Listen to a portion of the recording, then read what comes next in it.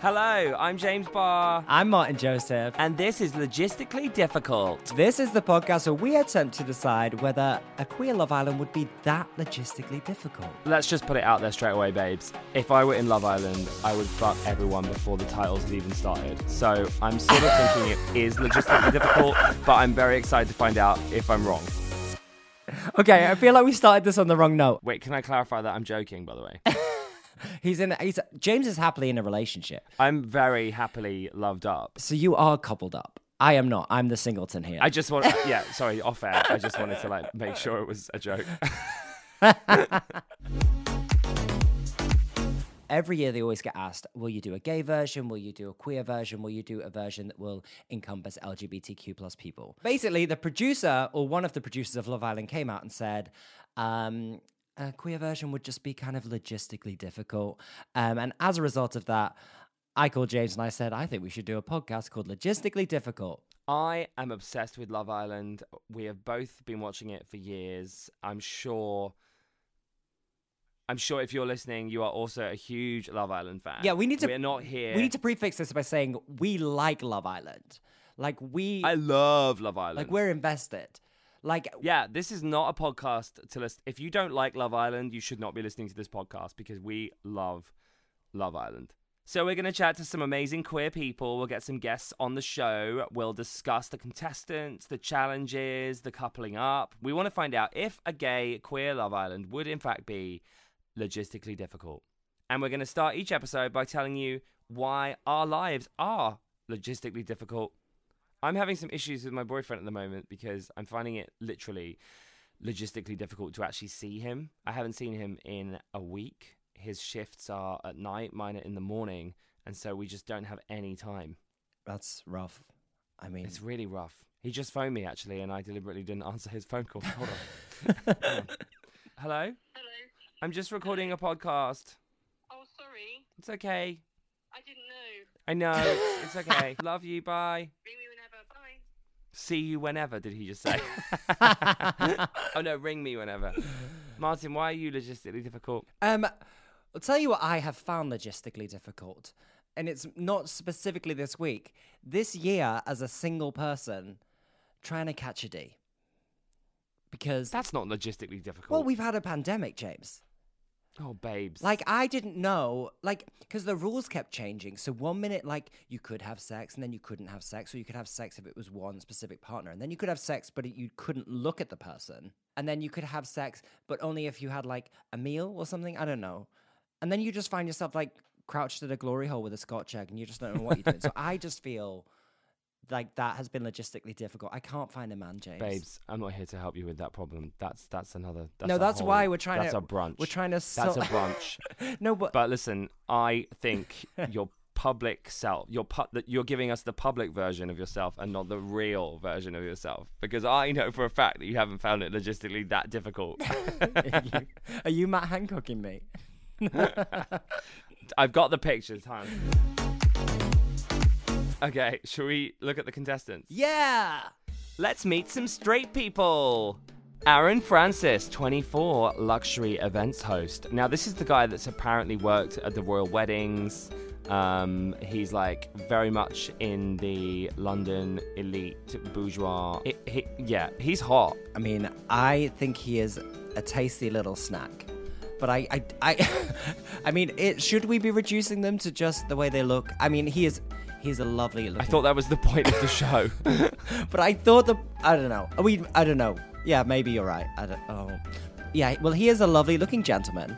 And what does it say about him? He says, I don't like when people are doing a job just to make money and then they kind of just live for the weekend, especially because I work on the weekends. Right, so what he's saying there is that he wants someone that their job is their passion. Is he saying that? He's got a very nice smile. I'm just looking through his Instagram. Oh, you've deep dove. There's a really interesting post from 19 weeks ago. Some steps need to be taken alone. It's the only way to really figure out who you are. But he's trying to couple up. Is he looking to couple up or not? Aaron was like, I'm all by myself. I want to be a positive single person. And then Aaron got the call and they were like, hey, do you want to go on Love Island? And he's like, I love couples. I love loads of Instagram followers. Yes, please. Okay, next person we've got on our list is Sharon. Sharon Gafka. You know what she does for a living? She's a civil servant. Matt Hancock, get your hands off her. Leave her alone, Matt. Sharon's the last single person in her friendship group WhatsApp, and apparently she's the most outrageous of all of them. James, I'm the last single person in our WhatsApp. There's only 2 people in it. Oh, yeah. Well, but out of the people that we know in common, I think I am the last single person. That's true, and you do keep moaning about it a lot. You're like, oh, I'm the only single one. I hate all these couple No, because friends it's of not. mine." Do you know what it is? It's not that I want to specifically couple up. I mean, I would for Love Island and the Instagram. But because you all coupled up just before lockdown, so you had this year of like developing relationships, and I had a year of playing with myself, and which was nice in its own special way. But now that when we go out now, like before the Panny D, we were going to the club, we were kissing boys, and now it's gone. And we've come out, and everyone else is like, "Yeah, we've got a dog and we've got a mortgage," and I'm like, "No, I'm ready to go and make mistakes again." That's why it's. I think we're all ready to make mistakes again. Okay. So you're still gonna cut? Will you wingman me? Well, yeah, babe. But also, what is the sob story? Where's the sob story coming from? Oh my God. Like, get a grip, hon. Okay. All right. Well, Sharon looks nice. I like this. She's a civil servant. If I'm honest, I don't really know what a civil servant is. It just means they work for the government, but they're not politically tied. Oh. Liberty Pool. Liberty. Liberty's 21, a waitress and marketing student from Birmingham. Liberty's never had a nice and happy relationship. Oh. Apparently she's looking for a tall alpha male, a confident, cheeky, chappy sort of guy. Liberty is looking for toxic masculinity. Right? I mean, that's exactly how that reads. Babe, you need to love yourself. Please stop looking for toxic men. All right, so we got Hugo Hammond. He's a PE teacher. Yes. I'm down for Hugo Hammond. Our very own Joe Wicks of the island. Oh, Joe Wicks is a tasty snack also, isn't he? What do you think about Shannon? Shannon is a model from Fife. I like Sharon because her profile so far is the only one that mentions wanting to find someone with a good personality. She's very pretty as well. I mean, I think that's a redundant point. They're all pretty, all right? Yeah. Also, she's already a social media influencer with over 150,000 followers. So this girl ain't here to be famous. She's already slaying the game. She just wants to be more famous. I was gonna say she's not there to not become an influencer. She's just trying to level up, basically. Jake Cornish. Jake looks like a cheeky alpha male. Oh, he said his ideal partner would be Billy Fairs from Towie. So maybe him and Liberty would be a good fit because she's got that like blonde sort of like Billy Fairs back in the day before she was a mum look. I like that he's calling people out who slide into his DMs when they're already in a relationship. I think Jake is loyal. Oh, we're not starting a season off with the word loyal again. I'm not having that again. Also, he is a water engineer. Insert your own jokes. Kaz Kamwi. What do we think of Kaz? Kaz describes herself as fun, dramatic, spontaneous, and friendly, which is quite the mix. And her worst date ever was when a guy asked her out and was mystery dining at a restaurant. Right, like a mystery shopper. Like he was getting paid to be there. That's so good. That's such a good shout because dating's expensive, James. No, Kaz. Yeah, Kaz is making a mistake with that one. That guy was a keeper because he is thrifty. in the system. Thrifty. He's going to get a mortgage. Yeah. That's you made a mistake, Kaz. All right, Brad. What do you think You about did. Brad? Brad. Okay. Well, Brad looks like every cis white gay male nightclub poster. Do you know what Like I'm saying? he needs to be in a Like, he jockstrap looks- with a bottle of poppers in his hand. He looks like he's advertising Revenge Brighton's Friday night. Oh, he's already angling to level up because they've asked him his celebrity crushes, and he said like Zara McDermott and Megan Fox. I mean, I guess they asked him all that question, but maybe he's trying to become a celeb couple. Like like Brad and Zara could get together, and he could be Brara.